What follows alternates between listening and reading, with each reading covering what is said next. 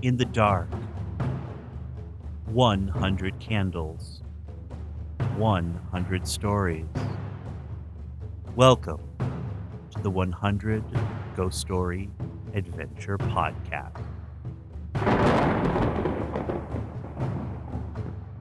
The 100 Ghost Story Adventure Podcast presents Origin Part 2.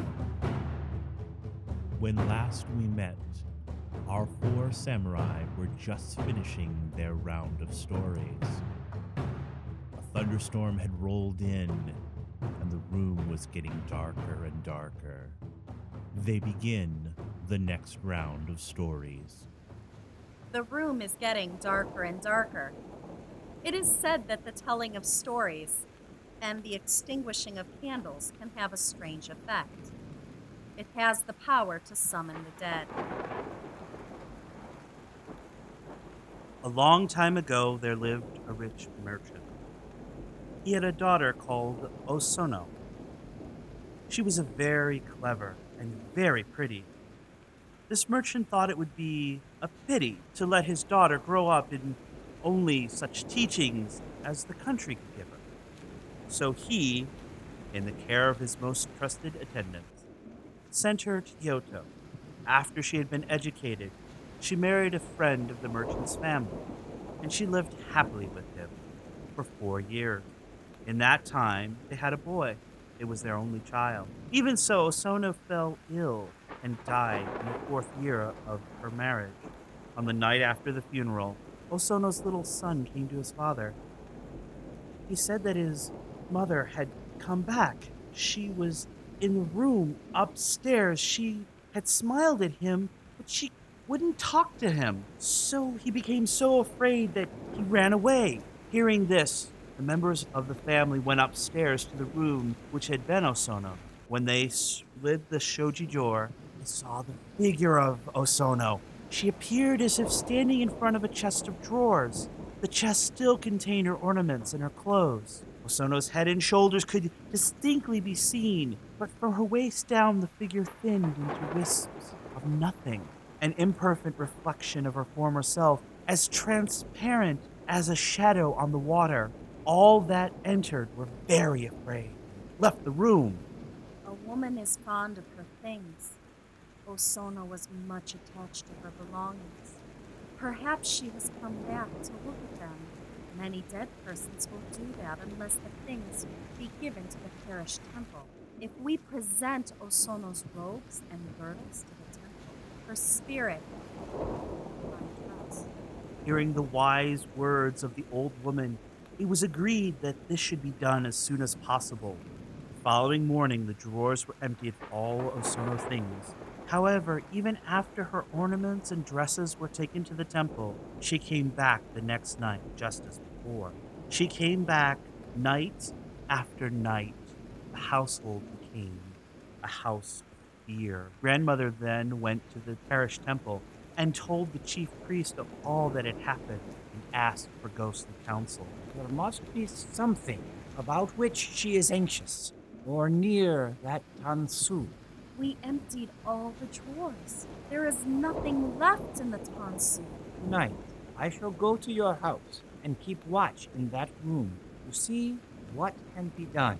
You must give orders that no person shall enter that room while I am watching, unless I call. After sundown, the priest went to the house and found the room ready for him. During the night, he remained there alone, reading the sutras.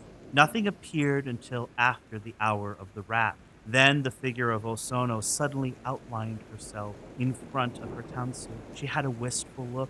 Her eyes were fixed upon the tansu. The priest uttered the Holy Sutra prescribed in such cases. Then he addressed Osono. I have come.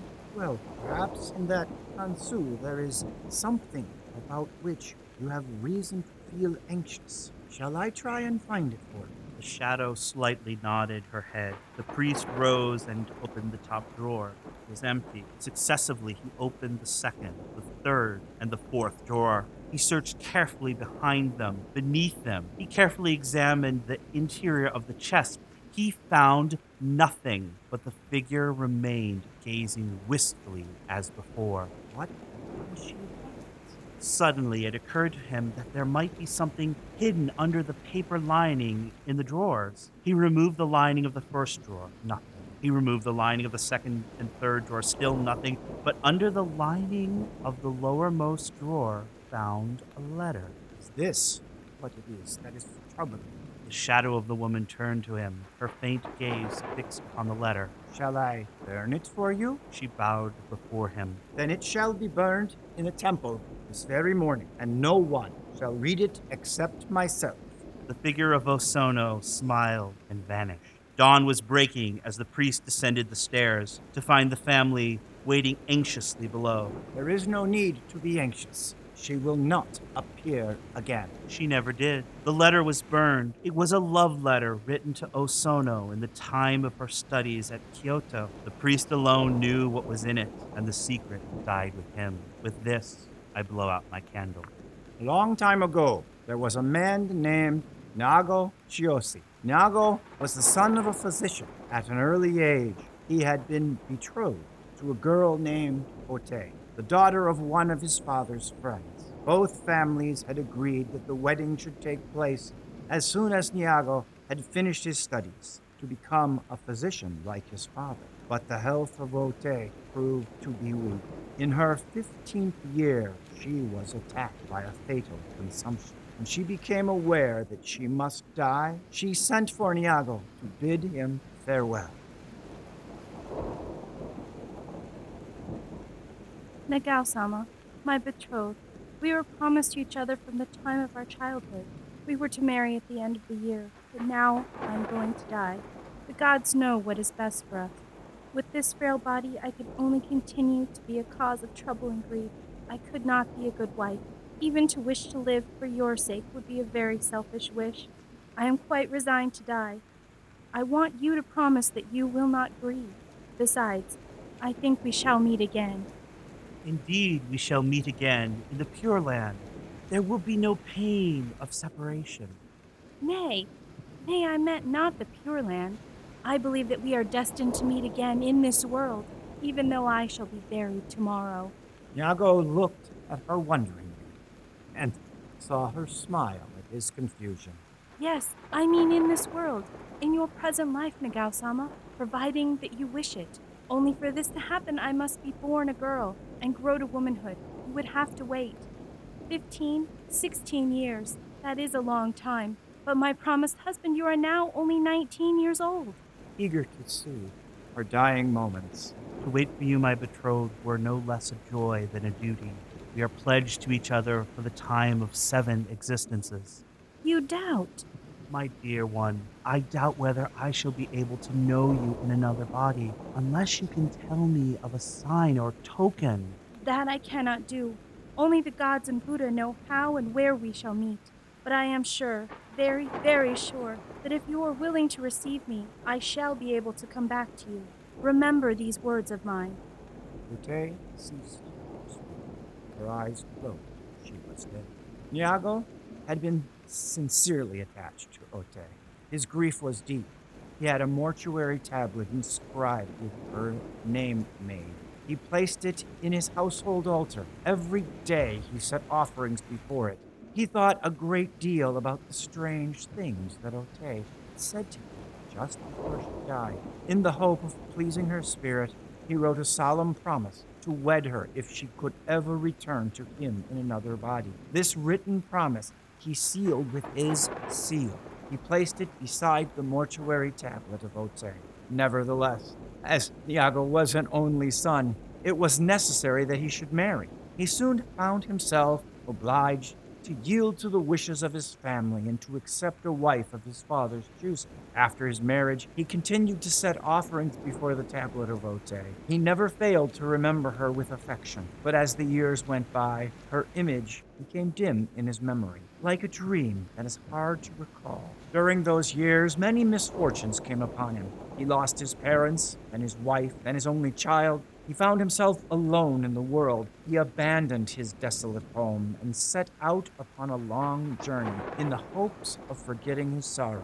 One day, during his travels, he arrived at Ikayo, a mountain village famed for its hot springs and beautiful scenery. In the village inn, a young girl came to wait on him. At the first sight of her face, he felt his heart leap, as it had never leapt before. She strangely resembled his Ote. He pinched himself to make sure he was not dreaming. Her every attitude and motion revived in him some gracious memory of the girl to whom he had been pledged in his youth. When he spoke to her, she responded in a soft, clear voice whose sweetness saddened him with the sadness of other days. Elder sister, so much you look like a person whom I knew long ago. I was startled when you first entered the room. Pardon me, therefore, for asking, what is your name and what is your native place? My name is Otei, and you are Nagao Chayose of Ichigo, my promised husband. 17 years ago, I died in Nagita. You made in writing a promise to marry me, that if ever I should come back to this world in the body of a woman, you sealed that written promise with your seal and put it on your household shrine, beside the tablet inscribed with my name. Therefore, I came back. As she uttered these last words, she fell unconscious. Yago married her. The marriage was a happy one, but at no time afterward did she remember what she had told him in answer to his question at Ikayo. Neither could she remember anything of her previous existence. The recollection of her former birth, mysteriously kindled in the moment of that meeting, had again become obscured, and so thereafter remained obscured. And with this, I blow out my candle.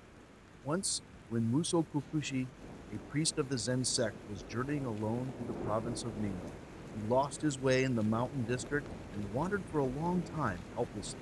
Alone and tired from walking, he began to despair of finding shelter for the night when off in the distance he spotted on top of a hill a small hermitage built for solitary priests. It was in ruinous condition, but he hastened to it eagerly. Inside he found an aged priest. He begged the favor of a night's lodging. The old man harshly refused.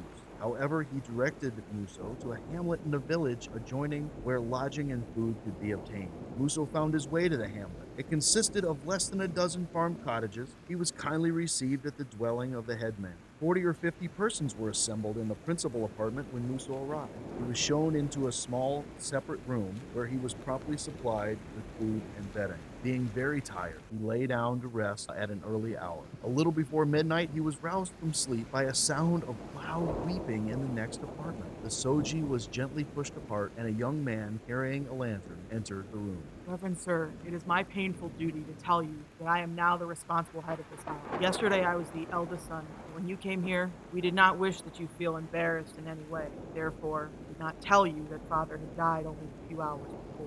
The people whom you saw in the next room are the inhabitants of this village. They all assembled here to pay their last respects to the dead. Now, by our custom, we're going to another village, about 3 miles off. No one of us may remain in this village during the night after the death has taken place. We make the proper offerings and prayers, and we go away, leaving the corpse here alone. Strange things always happen in the house where the corpse has been left. We think that it would be better for you to come away with us.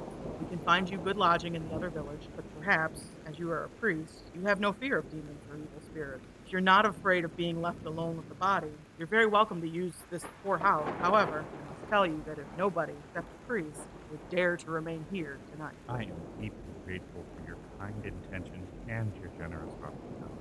I am sorry that you did not tell me of your father's death when I came. For though tired, I certainly would have performed my duty as a priest. Had you told me, I could have performed the service before your departure. As it is, I shall perform the service after you have gone away. I shall stay by the body until morning. I do not know what you mean about the danger of staying here alone. I am not afraid of ghosts or demons. Therefore, please, feel no anxiety on my part.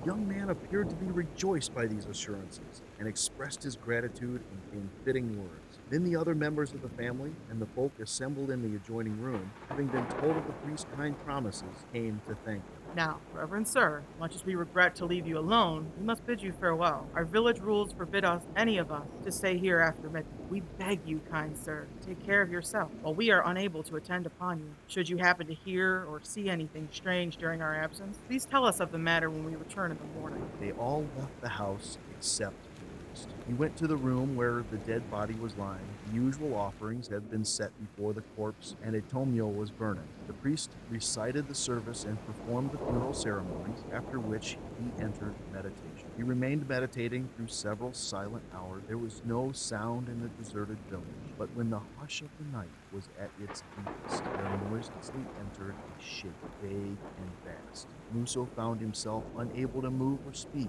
He saw that shape lift the corpse and devour it, quicker than a cat devours a rat, eating everything, even the shroud. The monstrous thing, having thus consumed the body, turned to the offerings and ate them too. As mysteriously as it had come, it disappeared into the night. When the villagers returned the next morning, they found the priest awaiting them at the door of the dwelling. When they had entered and looked about the room, no one expressed any surprise at the disappearance of the dead body from the offering. Reverend Sir, you've probably seen unpleasant things during the night. We were all anxious about you. We were very happy to find you alive and unharmed. If it had been possible, we would have gladly stayed with you. The law of our village obliges us to leave the house after a death has taken place. Whenever this law is broken, some great misfortune has definitely followed. Whenever it is obeyed, we find that the corpse and the offerings disappear during our absence. Perhaps you have seen this cause. Muso told of the dim and awful shape that had entered the death chamber to devour the body and the offerings. No one seemed to be surprised by his narration. What you have told us, Reverend Sir, agrees with what has been passed down from the ancient time. Does not the priest on the hill sometimes perform the funeral services for your dead? What priest? The priest who yesterday evening directed me to this village. I called at his Anjutsu on the hill yonder. He refused me lodging, but told me the way here. The listeners looked astonished at each other. Reverend Sir, there is no priest, and there is no Anjutsu on the hill. For many generations, there have not been any resident priests in this area. Muso said nothing more on the subject, for it was evident that his kind host supposed him deluded by some goblin. After having bidden them farewell and obtained all the necessary information as to his route, he was determined to look again for the hermitage on the hill. He wanted to ascertain whether he had been deceived. He set off in the direction he came from the day before. He found the Anjutsu without any difficulty. This time, its aged occupant invited him to enter. When he had done so, the hermit humbly bowed down before him. How ashamed I am. I am so very ashamed. I am exceedingly so very ashamed. You need not be ashamed for having refused me shelter. You directed me to the village yonder, where I was treated very kindly, and I thank you for that favor. I can give no man shelter. It is not for this refusal that I am so ashamed. I am ashamed that you should have seen me in my real shape. I was the one who devoured the corpse and the offerings last night before your eyes. Know, Reverend Sir, that I am Jikikini, an eater of human flesh. Have pity on me and suffer me to confess the secret by which I have become reduced to this condition. A long, long time ago, I was a priest in this desolate region. There was no other priest for many leagues around. So, in that time, the bodies of the mountain folk who died used to be brought here, sometimes from great distances. That, I would say, the holy services over them. But I repeated the service and performed the rites only as a matter of business. I thought only of the food and the clothes that my sacred profession enabled me to gain. Because of this selfish impiety, I was reborn. Immediately after my death into the state of the Shikini. Since then, I have been obliged to feed upon the corpses of the people who die in this district. Every one of them I must devour in the way that you saw last night. Now, Reverend Sir, I beseech you to perform a Sengaki service for me. Help me escape from this horrible state of existence. No sooner had the hermit uttered this petition than he disappeared. Muso Kokushi found himself kneeling alone in the tall grass, beside an ancient and moss-grown tomb of a priest. With this, I extinguish my candle. It's time for a word of caution. Spirits can make demands upon the living. Fear the dead, but most of all respect them. To anger the dead by not providing for them is to tempt fate. It had been ordered that the execution should take place in the garden. So the man was taken there and made to kneel in a wide sanded space crossed by a line of kobishi. His arms were bound behind him. The retainers brought water in buckets and rice bag filled with pebbles that they packed around the kneeling man so that he could not move. The master came and observed the arrangements. He found them satisfactory and made no remarks. Honored sir, for what I have been doomed, I did not willingly commit. It was only my very great stupidity. Having been born stupid, I could not help making mistakes. But to kill a man for being stupid is wrong. That wrong will be repaid. So surely as you kill me, so surely shall I be avenged. Out of the resentment you provoke will come the vengeance. Evil will be rendered for evil. If any person be killed, feeling strong resentment, the ghost of that person will be able to take vengeance upon the killer. This is the samurai. We shall allow you to frighten us as much as you please after you are dead. It is difficult to believe that you mean what you say. Will you please give us some sign of your great resentment after your head has been cut off? I will. Drawing his long sword slowly, standing behind the man. Very well. I am going to cut off your head. Directly in front of you, there is a stepping stone. After your head has been cut off, try to bite the stepping stone. If your angry ghost can help you to do that, some of us may be frightened.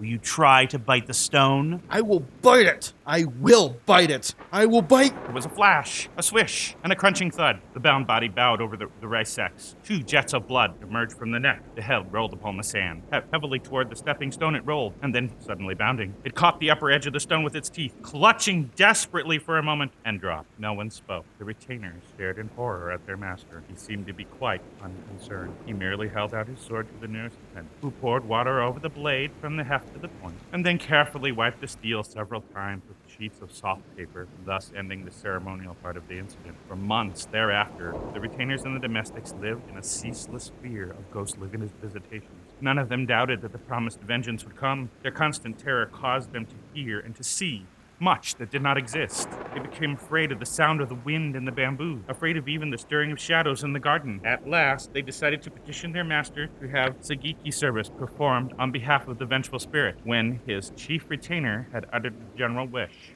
Quite unnecessary. I understand the desire of a dying man for revenge may cause for fear, but in this case, there is nothing to fear. The retainer looked at his master beseechingly, but hesitated to ask the reason of the alarming confidence. Oh, the reason is simple enough. Only the very last intention of the fellow could have been dangerous. When I challenged him to give me a sign, I diverted his mind from the desire of revenge. He died with the set purpose of biting the stepping stone. That purpose he could accomplish, but nothing else. All the rest he must have forgotten. You need not feel for any further anxiety on the matter. Indeed, the dead man gave no more trouble. Nothing at all. With that, I blow out my candle.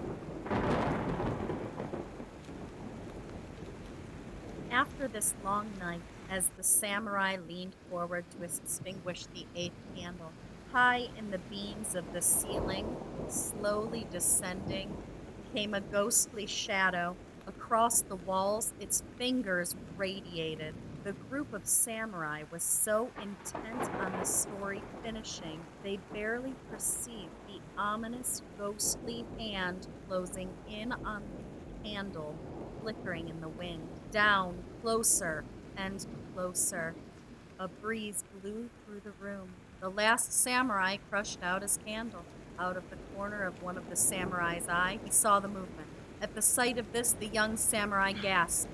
The others jumped up instinctively. One samurai draws his katana, and with a precise swing, he snaps the silky thread of a spider, making its way to the remaining candle flames warm. Discovering it was a lone spider, the samurai that shuddered in terror was mocked.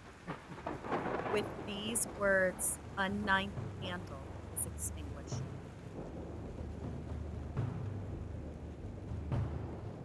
The 100 Ghost Story Adventure, Parts 1 and 2, recorded live at NonCon in Kirtland, Ohio, on October 7th, 2017. We wish to thank all those who attended the recording and hope they had a wonderful time.